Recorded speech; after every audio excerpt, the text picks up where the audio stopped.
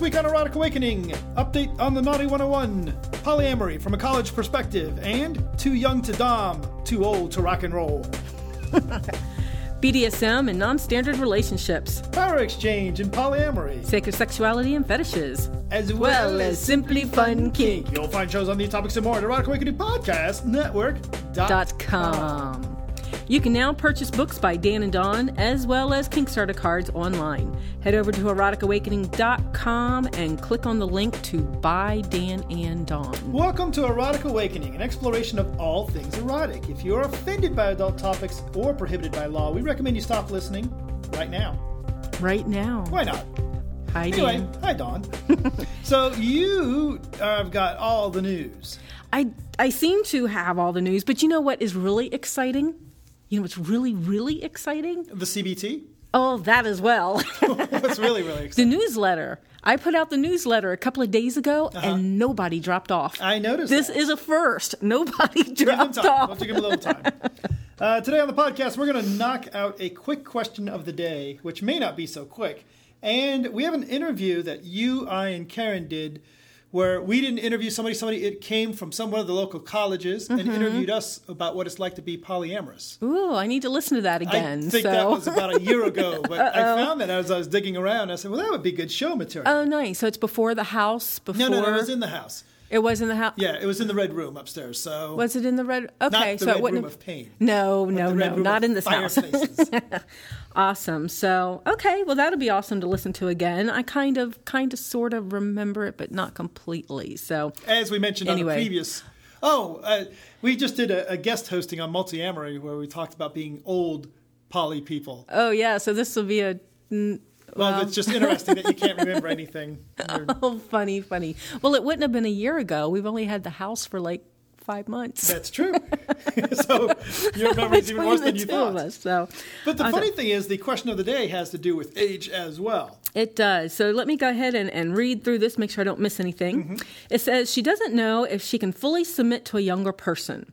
She just left a dom that didn't know what he was doing and wasn't respecting what she wanted out of the relationship. However, the more we talk, the more I feel like... Oh. We're starting to look past the age thing. Okay, good. Sorry. I'm reading off my little phone. So the question I have is, are there ways for us to work out those issues, and do you think a younger dom and an old sub works well?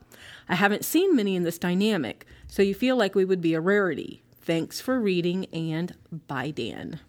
Bye, Dawn. That's what they said. Yes. So thank you. That was QB that wrote in that one. Mm-hmm. So although I agree, you don't see a ton of that. I certainly do see some younger doms with older subs. It's not uncommon from a protocol perspective, and it's not that rare. I mean, it's rare to see a 20-something with a 50-something. That would be, that's different. That's different. But you know what? Age doesn't always have that much to do with experience, right?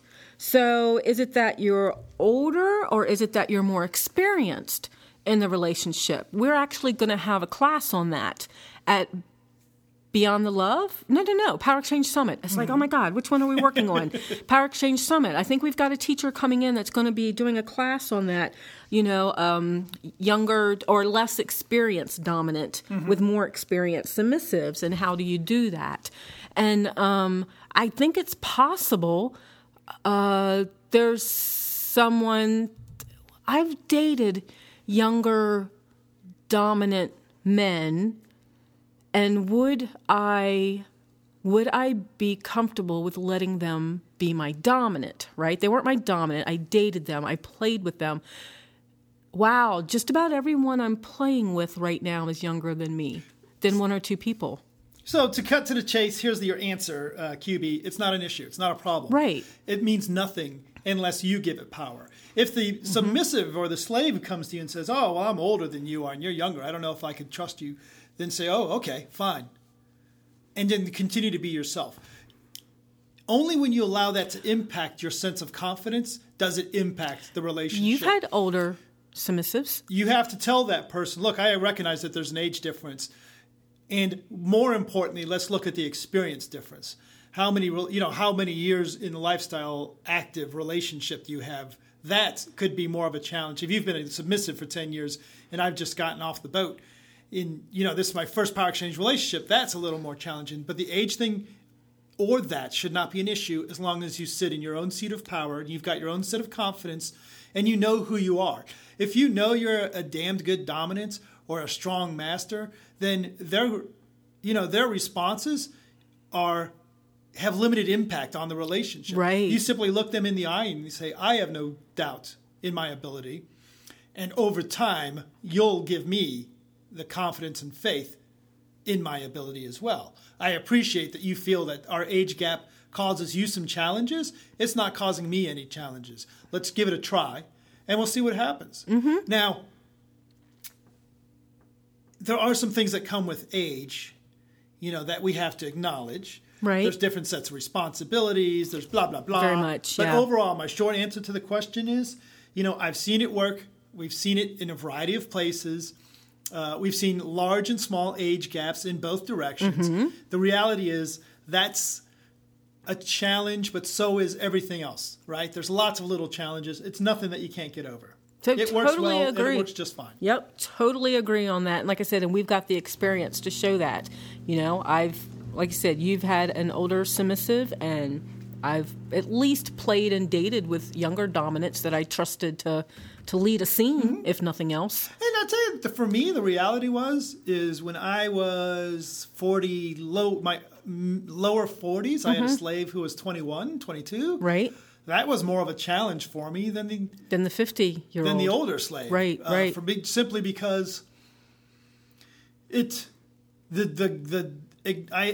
differences between us were pronounced enough that it wasn't that big a deal, but that was more of a challenge for me. And mm-hmm. that was more of not from being a good dominant or a good master, but from being a perspective of when you're, just the language that we spoke and the kind of jazz. Right. But part of it is that at 22, I wasn't sure that she had enough experience in life before being my slave.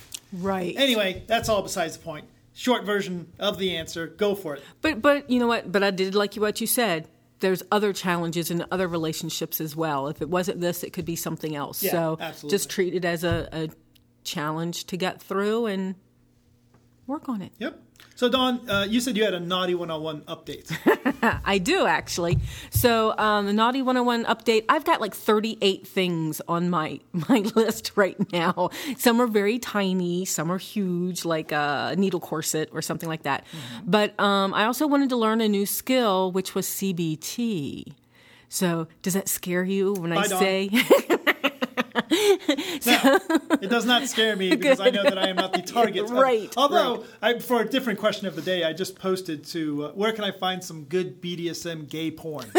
So between that and you learning CBT, I'm sure that nobody knows who the fuck we are anymore. Well, I actually did not go on to FET and do a call out to have someone teach me CBT because I was afraid people would think it would be about you. So, and not that it's a bad thing, but that is definitely not your favorite card in the Kickstarter deck. So, but I did. I had someone that I trusted come over yesterday and teach me a few things, and I may go out there and give it a try on someone that's kind of not been nervously asking me, but nervously spoke about it one time. So what do you think? Did you feel competent now? And you know what? All I needed to do was to talk to someone that is knowledgeable about it. Mm-hmm. So, and the basic thing that was told to me at the end by the submissive part of the couple was to be confident. So to be confident in what I'm doing so that I don't scare the person that I'm with. So, and it's not about practicing something over and over and over again, though that is part of building the confidence, right? And knowing what you're doing. But to go into it, don't go into it going, well, I really don't know if I should be doing this while I've got your balls in my hand. But to go in with a sense of power and that they'll respect that. Now, the person I plan on trying this on may or may not. I may get to the point where I'm getting ready to do it and they totally change their mind. This is not a fantasy for them. This is hey, I haven't done this before. Maybe we should kind of try this. So we'll see how it goes. But it's a check off the list that I actually learned how to do something new. So that's where I'm going to go with that. Fair enough. So I'll give an update on whether it worked out or not, because I don't know if it will. But you know what? One thing I did want to mention before I know we're going to make a short one out of this, but I wanted to go over the tentacle links real fast. Okay. So because I did get a tentacle. Well, see, now I want to. You got more questions? But part of one of the questions we got was. Someone asked about why we talk about tentacles all the time. That's what I was going to mention. Yeah. So I would say we hold off, and that can be a legit question of the day. Oh, okay. We'll do that as a question of the day. So that's called a prequel or a teaser, I suppose. Okay. Podcast I can do that. So, and if you have any other questions for us, we've had people that have been reaching out to us through our email, which is DanandDawn@eroticawakening.com. Or they've gone to the website and used the comment form on the webpage, which apparently works. Yes, so they did that recently. And I get a lot of questions through FetLife. So if you go to Erotic Awakening, 2 words on FetLife, and as I've said before, we're the owners of that. So just look for our names. And absolutely. Instead of giving the names, we might change them. So we just look for the owners of the group. As we mentioned, if you're dying to get more Dan and Dawn, you'll hear us at some point on the Multi-Amory podcast, a podcast on the Erotic Awakening Podcast Network that's focused on polyamory. But coming up right now, we have an interview with a starry-eyed college student who wanted to know about this polyamory thing.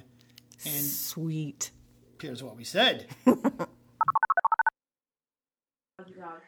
Due to technical issues, the promised interview is unavailable.